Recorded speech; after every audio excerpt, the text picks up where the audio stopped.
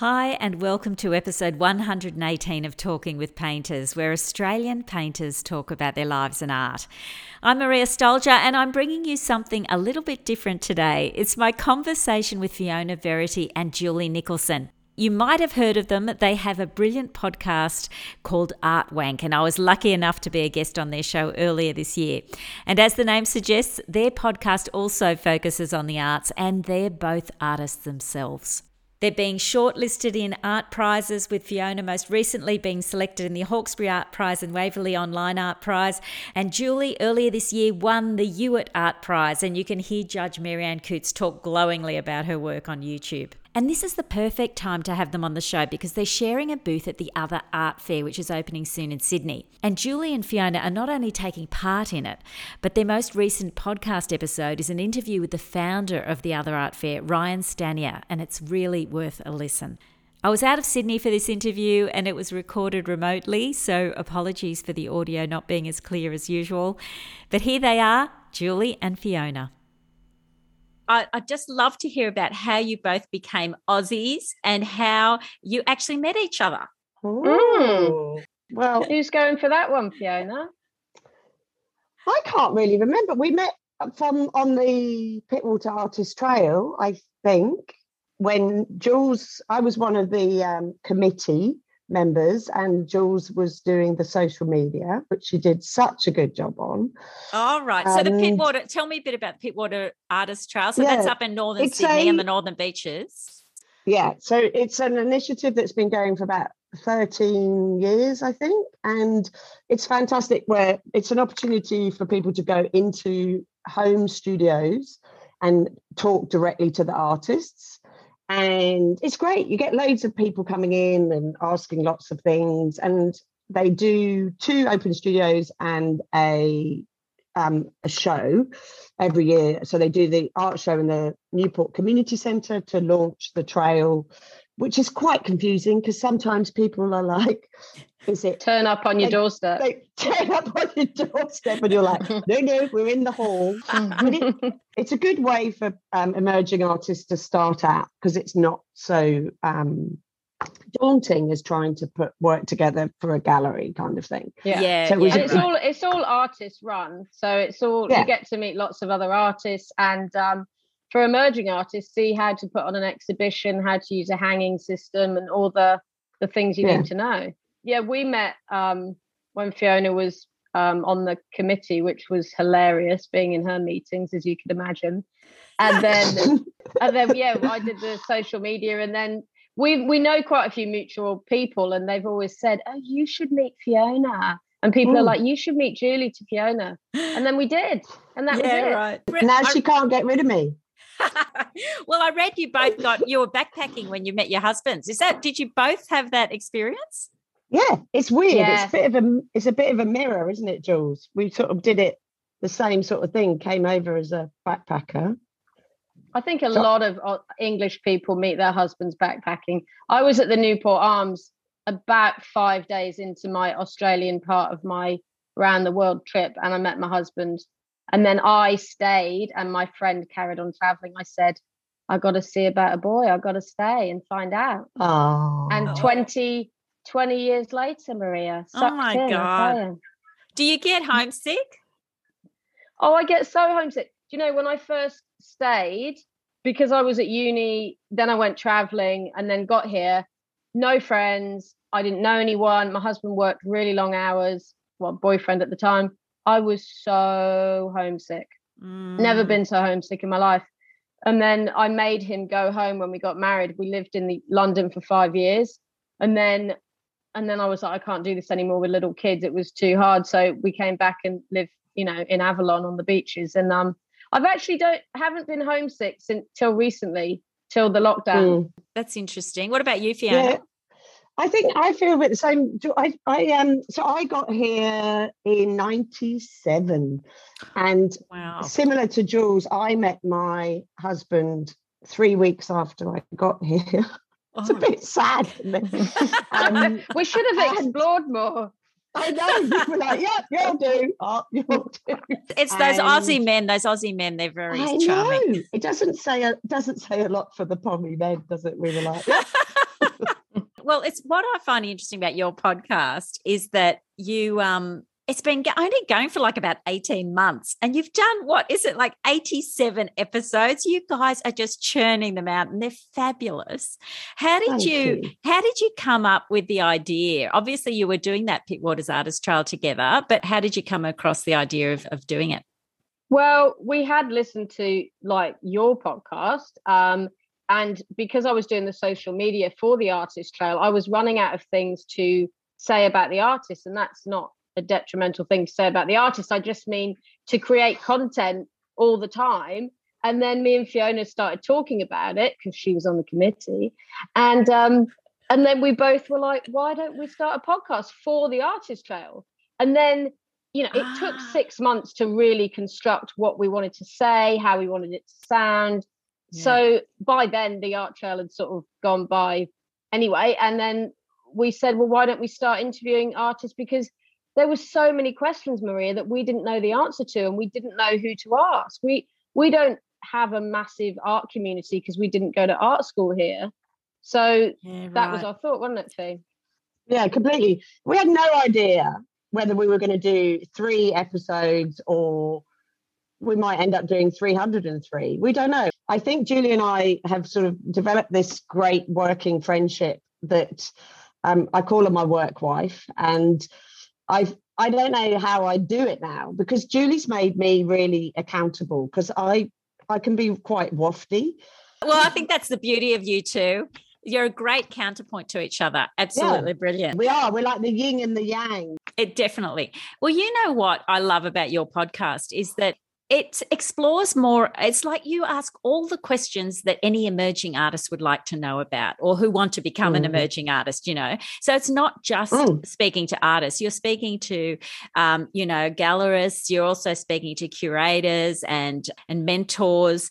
And, you've interviewed some fabulous people, you Ken Doan, and among the gallerists is Michael Reed and Ralph Hobbs. Willie Russo, I really loved your interview with Willie Russo because she's a mentor. Lovely. She's an artist mentor. Yeah. She's great. She's fabulous. Yeah, really cool.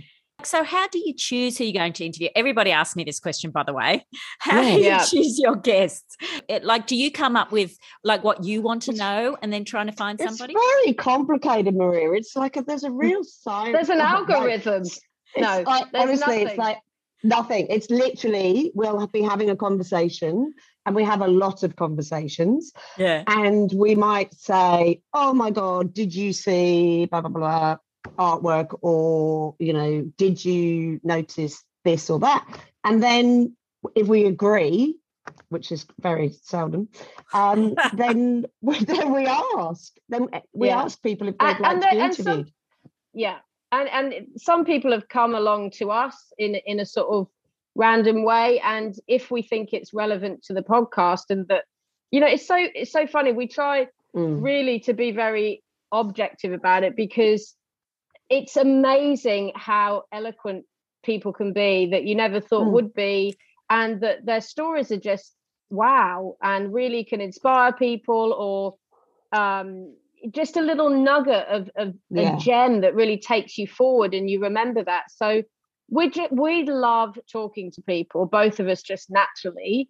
So it really is just chat, and it's so exciting to go, we could actually talk to one day David Hockney.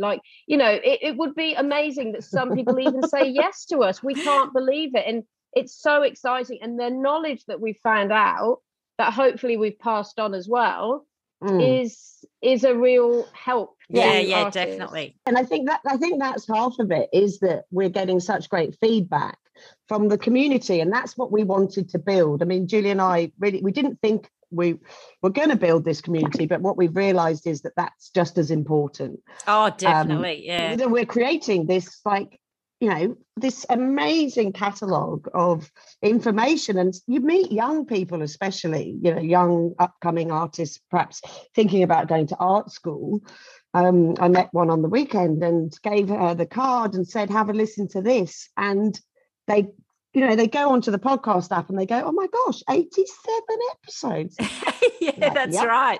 Well, it's funny you should say that about people, people approaching you or whatever, because I do also get people sending me emails or whatever. And they're usually all really fantastic. I think, oh, gee, I'd love to have them on the podcast, but it might not be the right timing. Or sometimes it'll be like you've just had two, like I just had two sort of hyper realists. I can't have another hyper realist, or I've had 3 women in a row and I can't have another woman. And you know what I mean? Yeah. So it's sort of, it's all timing as well. So I just hope people out there who are listening who might have contacted me at some point, it's not necessarily because I didn't want you on the podcast. You've got to think about the listener, Maria, because that's what you're creating, and you don't want. When we spoke to you about your podcast, you know, we didn't realise that we'd spoken to so many women. But I guess in a funny kind of way, Julie and I have started to talk about what we're realising is through this exploration and the building of our own work is that the older woman is the one, the older female artist is the one that really inspires us. That's who we're going to be before we get anywhere. That's basically who we are. We're going to be 80 before we get represented at this rate.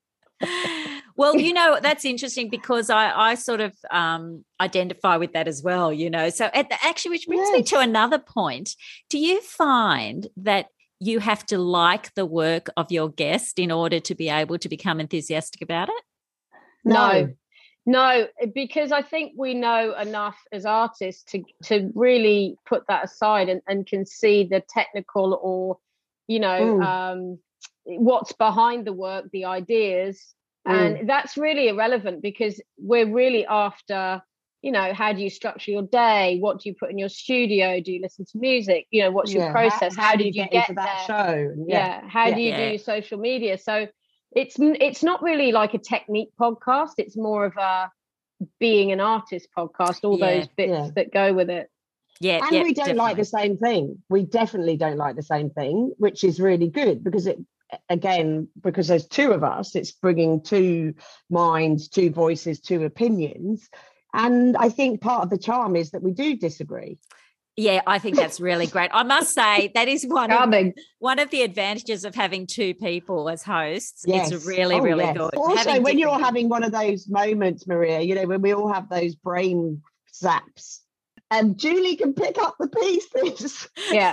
No, we spoke to that on your podcast. Having it really does help having 2 people because we do shoot the questions back and forth. Do you want to add some? What do you think of my questions? Oh, I'm a bit nervous about meeting this person.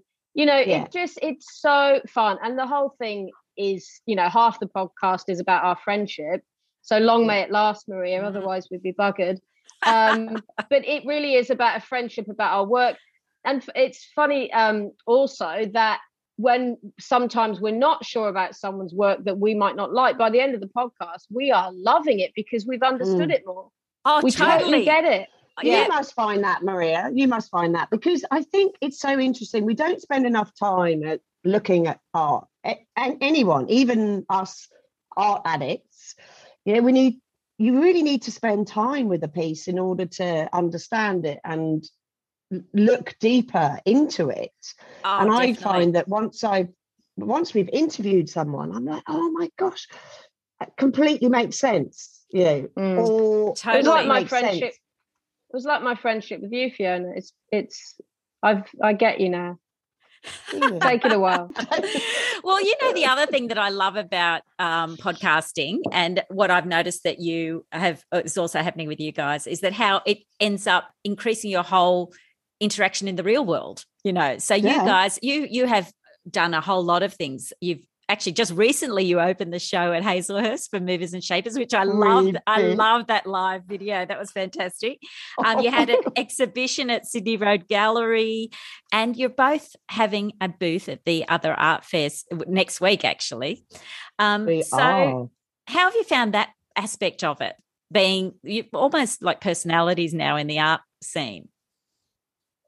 Well, I mean, look, I think it's good that we go to galleries and we might recognize an artist we've interviewed and we can have a chat and people then, like we went to the drinks for the other art fair, and because we have a platform, we're talking to people and they're like, oh, I know so-and-so. Do you want their number? You know, you can interview them. We just interviewed Ryan Stanier, the founder of the other art fair.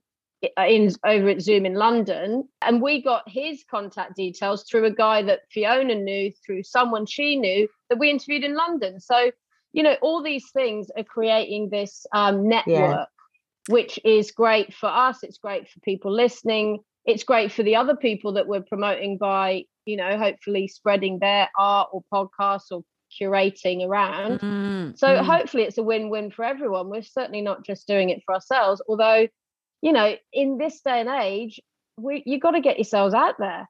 Yeah, that's actually right. And also I'm finding with mainstream media are just slashing budgets for arts coverage. And it's people like us that are going to have to pick up the slack because, people have to find out about what's going on. And, I just think it's great in that respect as well. Yeah. Well, can we just say a big shout out to Northern Beaches Council that for 2 years in a row has given us a grant, because we wouldn't be able to do the podcast without it because our husbands would go nuts.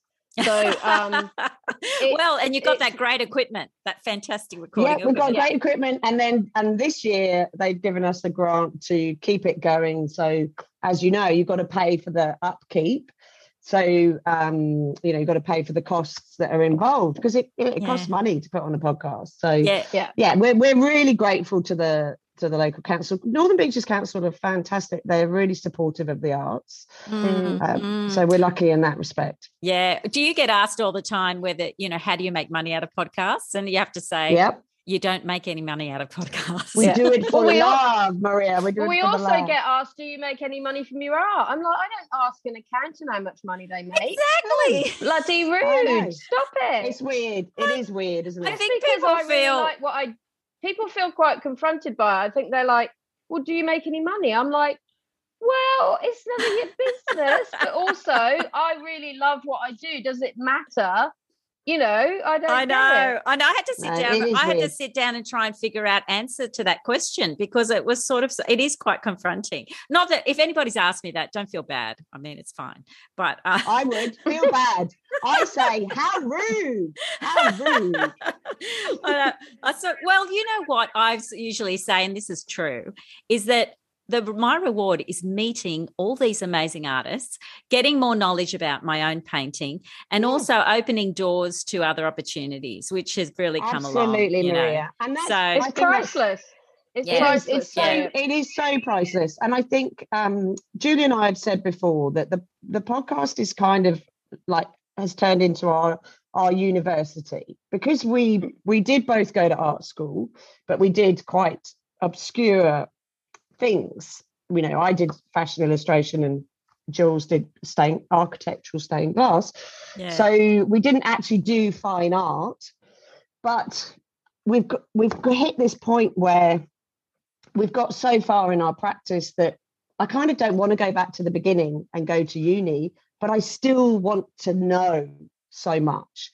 And I really feel like the podcast has turned into like a big fat dissertation, really. And we are learning so much from it, and we're enjoying that learning process. So long may it last. Well, I don't think you could get that sort of education from a tertiary institution anyway. No. Well, there isn't. The arts is gone in Australia, and it's so sad. When we were talking to Ryan Stenier from the other art fair, we were saying to him, it is getting harder and harder for young and old artists to get out there, find a platform, find somewhere to have a show. It's really difficult. For the people to get out there. So that's what I think. That's why I think the podcasting world is so important for artists. Actually, I think it's really great. Definitely, if I do say so myself. But now I wanted to talk. Because I can't talk to many people about this, because you are, one of the few people who actually do have an art podcast that I actually know. I want to talk about a few of the things like that I have trouble with when I'm doing an interview, and I want to see if you had trouble too. Did you find that when you're talking to an artist and it gets to the point where, because it's a audio podcast and you have to talk about visual things. Oh yeah. It gets to the point where you have to describe their work. I just find that absolutely impossible. What do you do? We don't. Well, do you get them to describe it, or you just don't? You just say go to. No, we don't talk so much about individual work. So I think that's what's great, I think, about you and us existing in the same world, is I think we come from different angles. So as much as we are interested in process, we kind of, I don't know, we don't really. Well, I think if we have, we've just completely ignored that the listener might not understand what we're talking about and just carried on regardless. We've just put the picture on Instagram. Yeah. Look, the way I listen to a podcast is same. I always Google. So if I'm listening to a podcast and I don't know the person they're interviewing, I will Google them as I'm listening. Yeah. I will see the face, I will see the picture, I will see the painting, I will see their book. So I just assume that that's what people do. And hopefully we might be wrong. Please send us a message. But that we sort of then... Yeah, I think people do that a lot now, Maria. You know, that kids these days, well, my kids seem to they're like what I call 1980s stockbrokers. They've got multiple screens going on. They seem to be able to, you know what I mean? I'm like, what happened to watching television? No. I'm going to be on YouTube, watch television, and then during lockdown, do my schoolwork at the same time. Yeah, you're absolutely right. That's right. We're sort of living in the world. People are used to. Yeah. And I suppose they're used to. Even if they're listening in the car, they can wait until they stop the car and they can look on their phone if they're really, really interested, you know. So I suppose you're right. True. Maybe I can give up describing the work. I might try that, actually. Anyway, I like listening to you describe it, Maria. Why don't you ask the artist to describe it? Well, because I think they feel awkward about it. I feel they don't like describing their own work. I think if somebody asked me to describe my work, I find that really difficult because you know it's like using terms. I don't know if you find this as well. You don't want to ever pigeonhole an artist. You don't want to say, and you're a hyper-realist painter, you know, because they just don't see themselves like that usually. No, you know, maybe, yeah. I don't know. It's the whole thing. Labels is such a difficult thing, isn't it? I think we're living in an era of that. There just seems to be, you want to leave things a bit more open, I guess, so that people can take their own interpretation. Because if you ask the artist, then they can tell you how they interpret it. Because we started doing a little intro, didn't we? We thought, because we used to record a separate intro and then we couldn't be bothered. Honestly, Maria, you're so professional.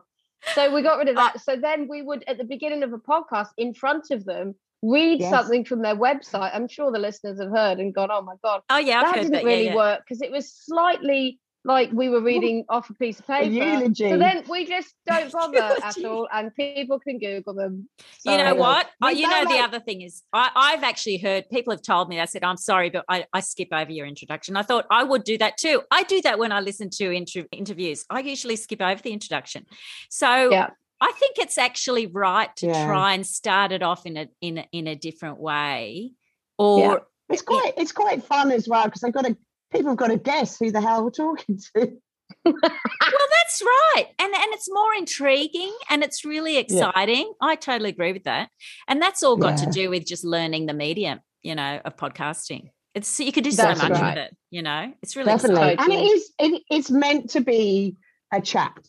If I listen to a podcast and it's super polished and overproduced, I feel a bit like, it's too much like radio. I don't know. I like is that why you leave a 3-minute gap in the editing quite often? No, that's so you can go for a pee. You know, I like people to be able to have a little wee break, Jules. That's nice.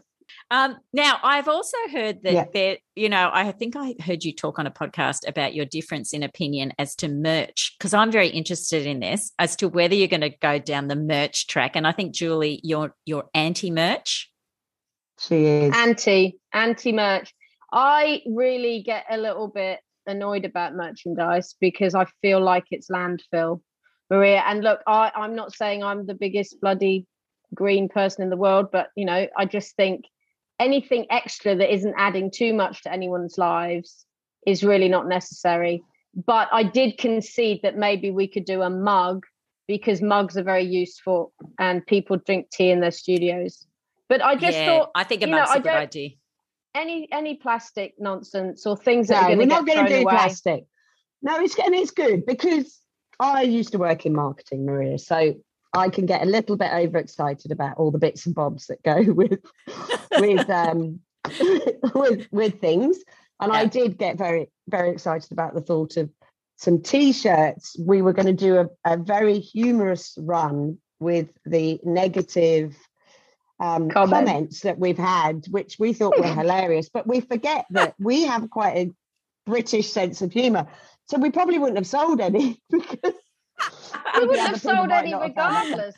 I think you would have, actually. I think you would. I think that's a really good idea. Actually, on that topic, well, it's not quite the same topic, but I think people want to know how you came up with the name. I know we talked about that on the interview with me, but can you tell the audience how you came up with the name Art Wank?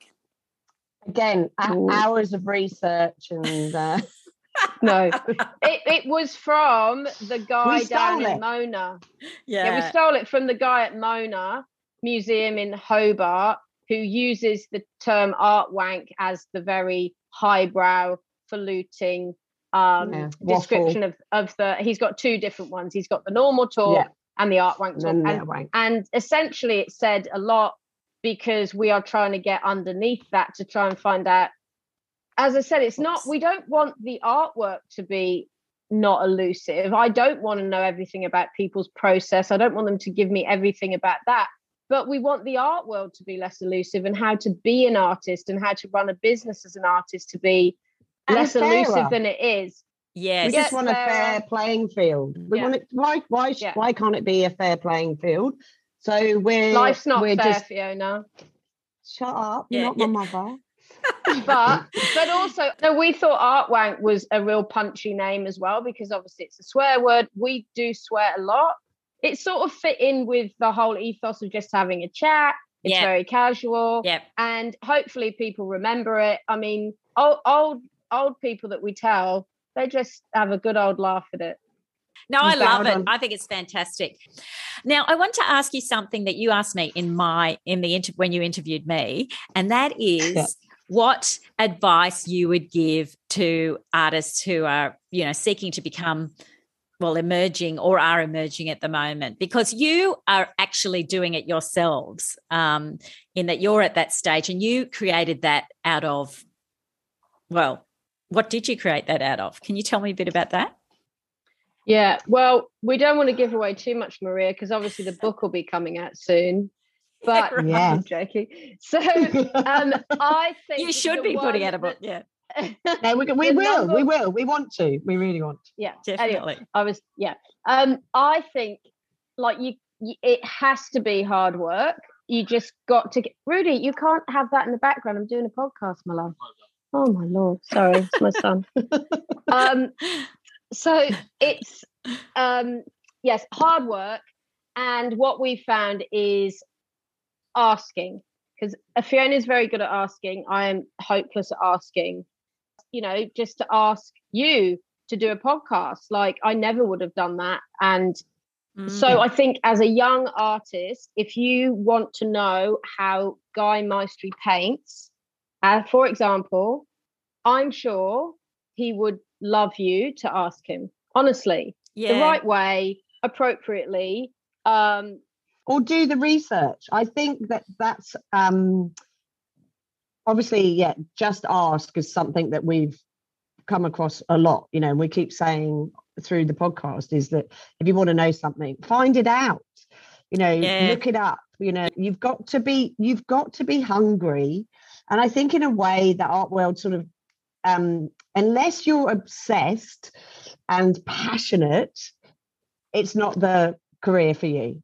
Because that's true. There's no money in it, really. Even the top people. For the very few, that's right. You're probably right. And I think you've got to pick yourself up and dust yourselves off when you don't sell, when you don't think like your work, you haven't done very well at a show. You have to pick yourself up and go, F it, I am gonna do better. You have to strive to keep doing better, whatever stage you're at. Be curious. But for emerging artists, really tough, just group shows, it seems, whatever you can muster, and just keep getting yourself out there and enjoy the journey. Enjoy the journey. It's not. I think Julie and I have realised more than anything. And I always remember my mother saying this to me, enjoy the journey, not the destination. And I used to think, oh, God, shut up.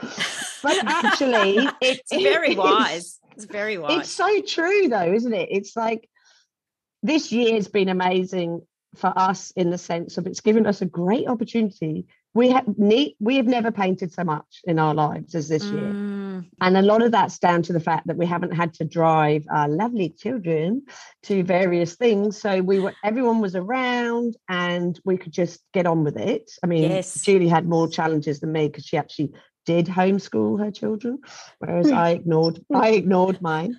And I think a lot of people have been in the same situation, and it's going to be interesting to see. I think there's a lot of COVID artists have popped up, and it'll be interesting to see how they go when they realise it's not as glamorous as they thought it was. Yeah. Well, you know what? With COVID, there was sort of various reactions. I think one of the problems was actually thinking, oh my God, I've got all this time, but then losing motivation. So I think for some people it had the opposite effect, It depends where you were at, I think, and your home situation. Yeah, true. That is very true. But luckily we had signed up for the other art fair because that was the impetus to just paint. So that was fantastic for us. We had a goal.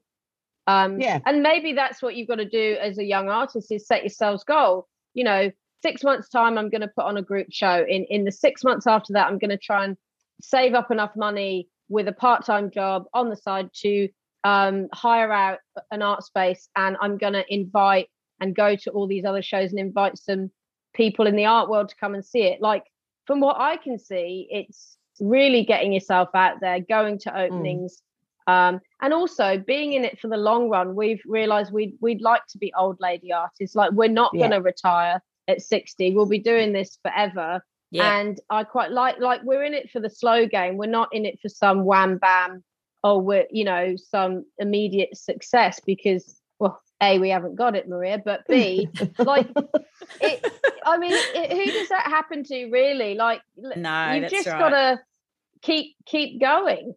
Yeah, definitely. Yeah. And tell me about the other art fair, because for people who are listening who aren't aware of it, it's like Sydney Contemporary. It's like an international art fair, but it's for emerging independent artists.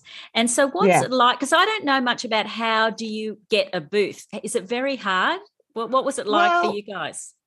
It depends. I mean, I thought before we spoke to Ryan, who's the founder, we didn't realise that it was actually quite competitive to get in. So I did it 5 years ago with the lovely Debbie McKinnon. We shared a booth. We were doing some collaborative pieces then. And Ryan said when we interviewed him, it was his worst show, that one. And I said, I'm glad you said that, because it was a little bit out there. And there was a lot of challenges. What do you mean it was the worst one? Well, there was a lot of challenges with the venue. The venue wasn't great. So it wasn't their fault. It just, a lot went wrong. Yep. So I was about 1,000.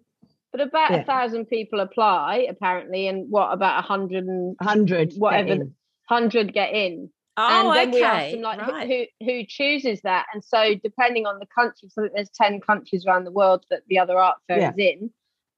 He chooses industry professionals, maybe a gallerist, to choose the work. Yeah. I don't know on what criteria, Maria. I have no idea. We don't know what criteria, but from the look of it, from who's in it, there's a nice selection of there's a variety of work on offer. So. Well, the thing I love about the other art fair is that it's quite intimate, isn't it? Like compared to, say, Sydney Contemporary, and you can go along and the artist is standing there in their booth. So are you two going to be sharing a booth, or have you got one each? Yeah, share everything, Maria. Booth number 10, people. Oh, excellent. You're going to get absolutely swamped. Everybody's going to come up and want to talk to you all the time. We hope so. We want selfies. We're available for selfies. But no merch. You can have a postcard. No merch, I'm afraid. We're going to have to wait for the merch. Ryan was saying that he started it, because a lot of his artist friends, they weren't really getting seen. There wasn't anywhere to really show people weren't coming to their houses to see their work, which is a great thing about the Artist Trail, Pittwater and the other ones alike, is that it really is an area to get out, a stepping stone to get and seen.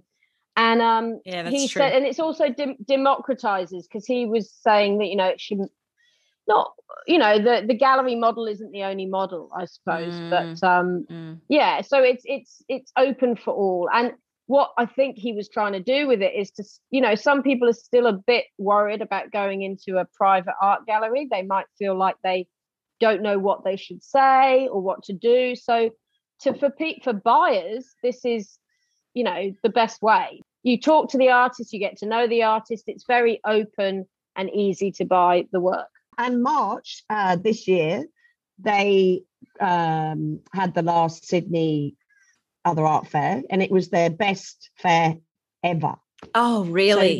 So normally, Sydney's not a big sell for them, because they're in London, Los Angeles, Brooklyn, they're in big places around the world. Yeah. With huge populations, we're little old Sydney is quite small in comparison. And he just said it went gangbusters. Wow. So we are hoping, Maria, that there's some big wallets coming to the fair. Well, also it just shows you that Sydney is a place where people value art. I really think that's the case. There are a lot of people in Sydney who love art. And definitely. And JobKeeper, Maria. Oh, that's true. And nobody's spending money going on trips. Absolutely. Actually, I didn't think of that. You're right. Yeah. Oh, now one thing. I want to talk about your work. Your work. Now you've left me off the hook. I don't have to actually describe it now.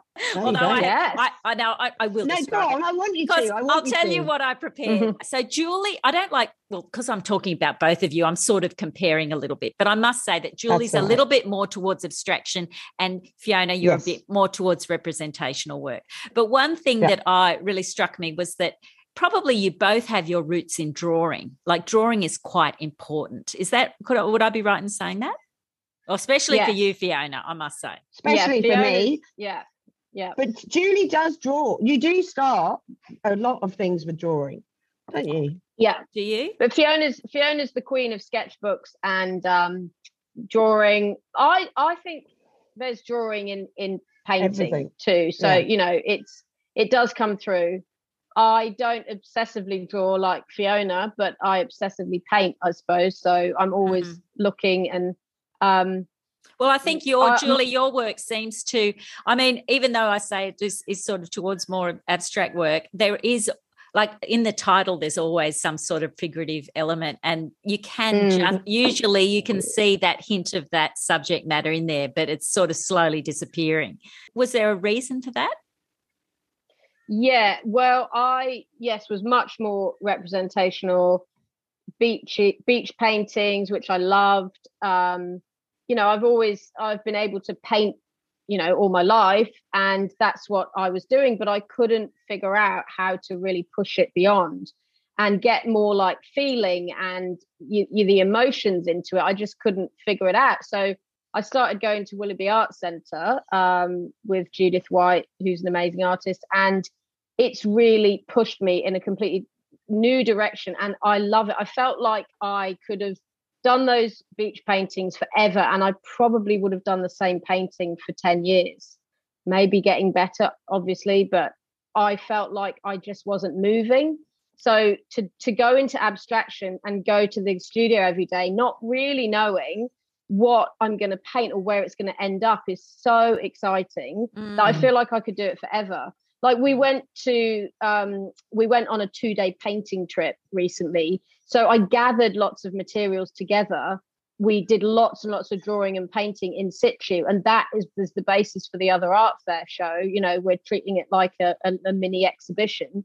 And to not just represent, the place we went traditionally is so much more exciting. And the painting sort of leads you where it's going to go. I find it so fascinating, and it's like a puzzle. It's so addictive.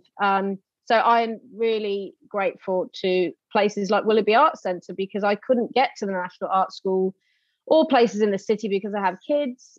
For people listening, sign up to the regional places because they're just as good. They're fabulous. Definitely. And what about you, Short Fiona? courses. Have you found your work has changed? I've been doing this a little bit longer than Julie because I'm a little bit older. So I got a grant again from Northern Beaches Council. Wow. And had a residency opportunity and produced a body of work for a show, which was very successful. But I was always doing it a sort of part-time. I didn't paint and draw every day then.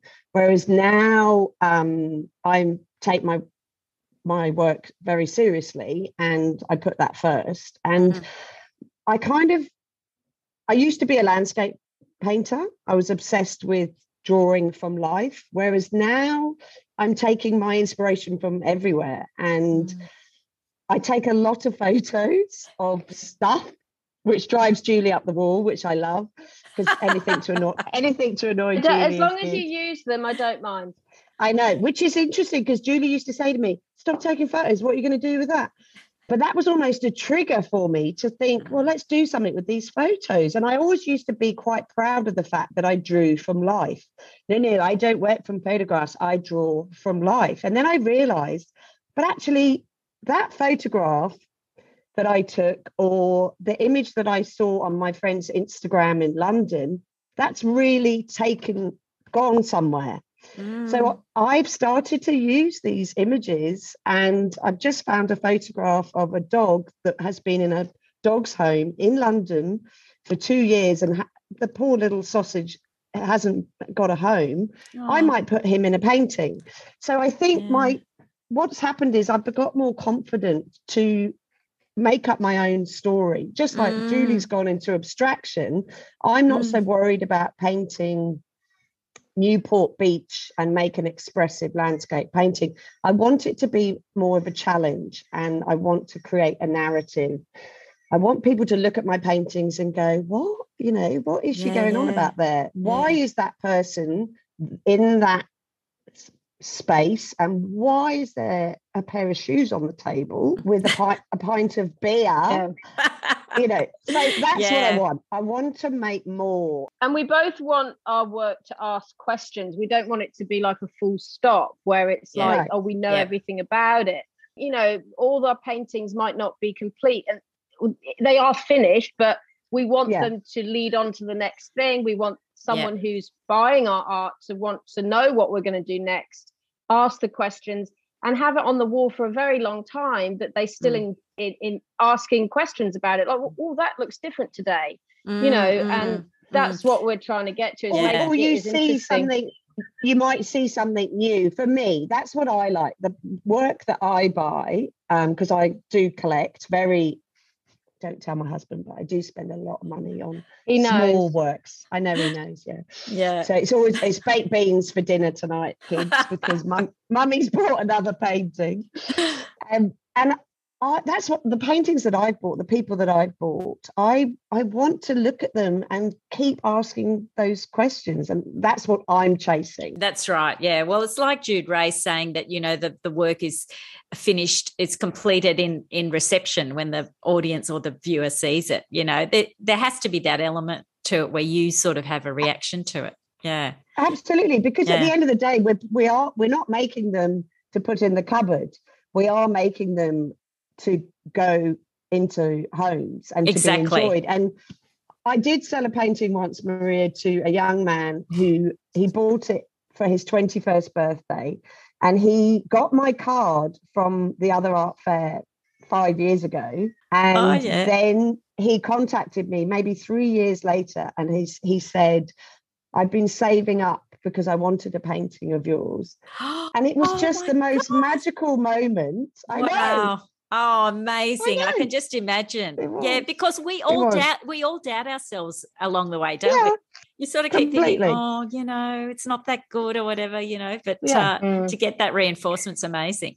Yeah. And one of the major things from the podcast is, how do you know if you're shit or not? Like, it's really hard to self criticize. Criticize yourself. So you have to be so aware of that. It's but I think you can only be aware of that when you get it on a gallery wall. Yeah. And then the scales fall away and you go, oh my God, I love it, or oh my God, that's rubbish. Which happens a lot in the studio. Like I'll be out there painting and I think I'm a genius by midnight, and by 8 a.m, I'm like, oh my God, that was awful. but you've inched forward that inch that you needed to then carry that thread to get somewhere. So this is what I think the hard work is you have to put the hours in to get to the little bits of you joy. do, and you can't cheat it. You can't cheat it. And Julia and I ask a question often in our interviews, which is, how many paintings do you make that are shit? You know, we ask artists, like, how many, like, we interviewed beautiful Amber Wallace recently. That was a great interview. That was a really good interview. Yeah. And she uses such thin paint, very much like it looks like it was it looks like beautiful. It's all happened at once, doesn't it? Yep. So she's got to have had, you know, we've thought we were safe in asking her, that you must have some that don't get across the line, and that's okay. And I think that's important for people to realize, that we're not a sausage factory, you know, and there's going to be works that don't make it, but that's okay, you know. Well, that's particularly in the case of those artists who take a lot of risks. I just interviewed Robert Malherbe, actually, and he was saying that, you know, he's very sort of intuitive painter. And so he was saying there's paintings that fail, you know, and that's just part of it, you know. Especially when when you do the sort of thing that you can't go over the top of it very easily, you know. It's just paint. Although I like that. So, Maria, interestingly for me, I'm probably the opposite, in the sense of I love, and I think, and Julie's very much the same, we love lots of layers. So if I had to describe something that I think that really unites us, it's surface. So what we're really interested in is in that integrity of the surface. And she's laughing at me because am I getting art wanky? It's all surface. No, it's all surface with us. It doesn't go deep. No, we want a good surface. Like, I hate the blank canvas. I hate that white expanse. So even though on some of my paintings there's big areas of white, but there's shed loads of other stuff underneath. So it's that process of layer upon layer. So unlike Amber, who when she screws it, that's it, gone. There could be 20 paintings underneath. Yeah, you can come over the top of it. That's right. Well, listen, you know what I'm going to do? I've got some questions here, which are questions that I often ask my podcast guests. So I thought I could do we could do a quick fire of these questions. I love a quick fire. Yeah. So you got to do it in each answer in 10 seconds, or, you know, less than 30 seconds. Okay. All right, I'll start with Fiona.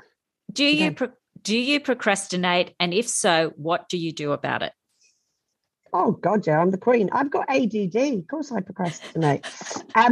I just keep going, keep moving, work on lots of things at the same time. Oh, that's good. Julie? I do procrastinate. I might come and bake something. I might shuffle things around in the studio. I might go and make a cup of tea. It's just literally moving yourself away and then coming back. Yeah. Okay. So, number 2, how do you know if a painting is finished? Fiona? I don't think a painting's ever finished. I think you can keep on going. It's got to get to a point where generally it's when something is not annoying me. Like, I can say, okay, that's done, because there's nothing annoying me.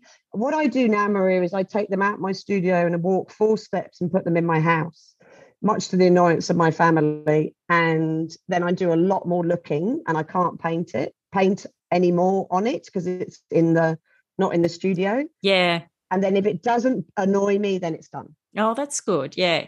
Julie? Yeah, I think similar. I if you've got time, I don't look at it for a week, and then you can really see what's going on with it. But I also use an app on my phone called Brushes, where I take a photo, I put it in the app of the painting, And for some reason, it's like looking at him from a distance. So, on your phone, maybe with the white background and stuff, you can really see what the problem is. And sometimes I don't know, and it just takes me forever. And then sometimes I can see it straight away. So, and sometimes often, it's not your question, mate. It's not your time, is it? This is what happens, Maria. Mate, now I can't remember. I know it's finished when Fiona tells me. That's what I was about to say. Sometimes I take a photo and send it to Julie, and she goes, "For God's sake, stop!" That's good. That's interesting. I was going to ask you whether you bounce off each other or whether you ask each other for your advice. Yeah, that's really good. We do. Okay, all right, Julie. Next one. How do you get into the flow of painting? Like, how do you get into the zone? Do you need good question, Maria. No, because with 3 kids, Maria, every 5 minutes you've got, especially with homeschooling, it was literally get up at 6, paint till 8, come back, do it all, brekkies, get everyone up, go back for 10 minutes, go in, go out. I do not have to be in a zone. And I get into a zone, but if the zone is mixed in a bit of paint, it'll come. And if you make a bad mark, you can paint over it. So I just think you can't be precious. Yeah, right. So you're not waiting for that inspirational moment or anything. Or nothing would ever happen, Maria. No. Okay, Fiona, what about you? How do I get into the zone? Yeah. Headphones have been really good, Maria. The house next door to me.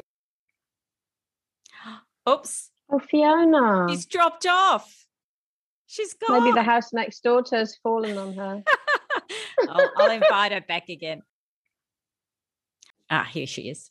Oh my God, I'm so sorry. I cut myself off. I cut myself off by tapping my headphones. You're such a knob. You're back now. That's the main thing. I'm so sorry. That's okay. So how do I get into the zone? Don't touch the headphones. I put my headphones on and just start. I've just got to start. And then once I've started, I can't stop. Yeah, right. It's terrible. So you don't have trouble starting, though? God, no. I have trouble stopping, Maria. That's my problem. I really do.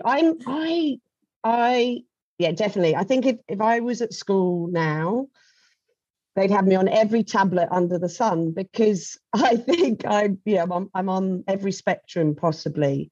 But I think it's a good thing, and I've realised that that obsessiveness is not a bad thing. I'm your tablet. So I'm reining you in. I do take my tablets, but I probably could be on more tablets. Well, it's good being, you know what? It's good having a lot of energy and being like that, because, if you don't have trouble starting, I think that's like 90% of the problem solved right there, But I think it doesn't matter whether you're painting, writing, making music, whatever creative pursuit it is, just start, Yeah. Just tell yourself you're going to do 10 minutes. Yeah. And the best thing then is, like, before you know it, it's been an hour. Yeah. No, definitely. I do have a problem, Maria, with the housework or cooking, or because you don't do it. That's what I mean. I don't ever do any of that. Yeah. So instead of putting art off by doing the housework, you put the housework off by doing the art. Brilliant. Yes. I love that. Well, you know what, guys? I've had such a good time talking with you today. Oh, and I cannot wait to see your show at the other art fair. I'm going to be there on opening night with my camera. Yay. So I'm going to get some video. Oh, you're so gorgeous. Thank you. So good luck. Thank you so much, Maria. We've really enjoyed thank you for asking us. We love your podcast, and we love your podcast, and everybody obviously loves you because you are our 3rd best listened to podcast. Oh, thanks for letting me know that. Go, Maria. I reckon you're going to be the number 1 before you know it. You're up to 10 listens. You're very lucky. Aren't they fabulous? If you're in Sydney, go to the Other Art Fair, which runs from the 2nd of December 2021 until the 5th of December, and make sure you get a selfie with Julie and Fiona and follow them on Instagram. And don't forget, you can also follow Talking with Painters on Instagram, YouTube, Facebook and Twitter. Thanks for listening, and I hope you can join me for the next episode of Talking with Painters. Anyway, look, I've got 1 minute left, so I better stop just in case I lose the whole thing. I'm worried if it runs out that it won't, it won't record.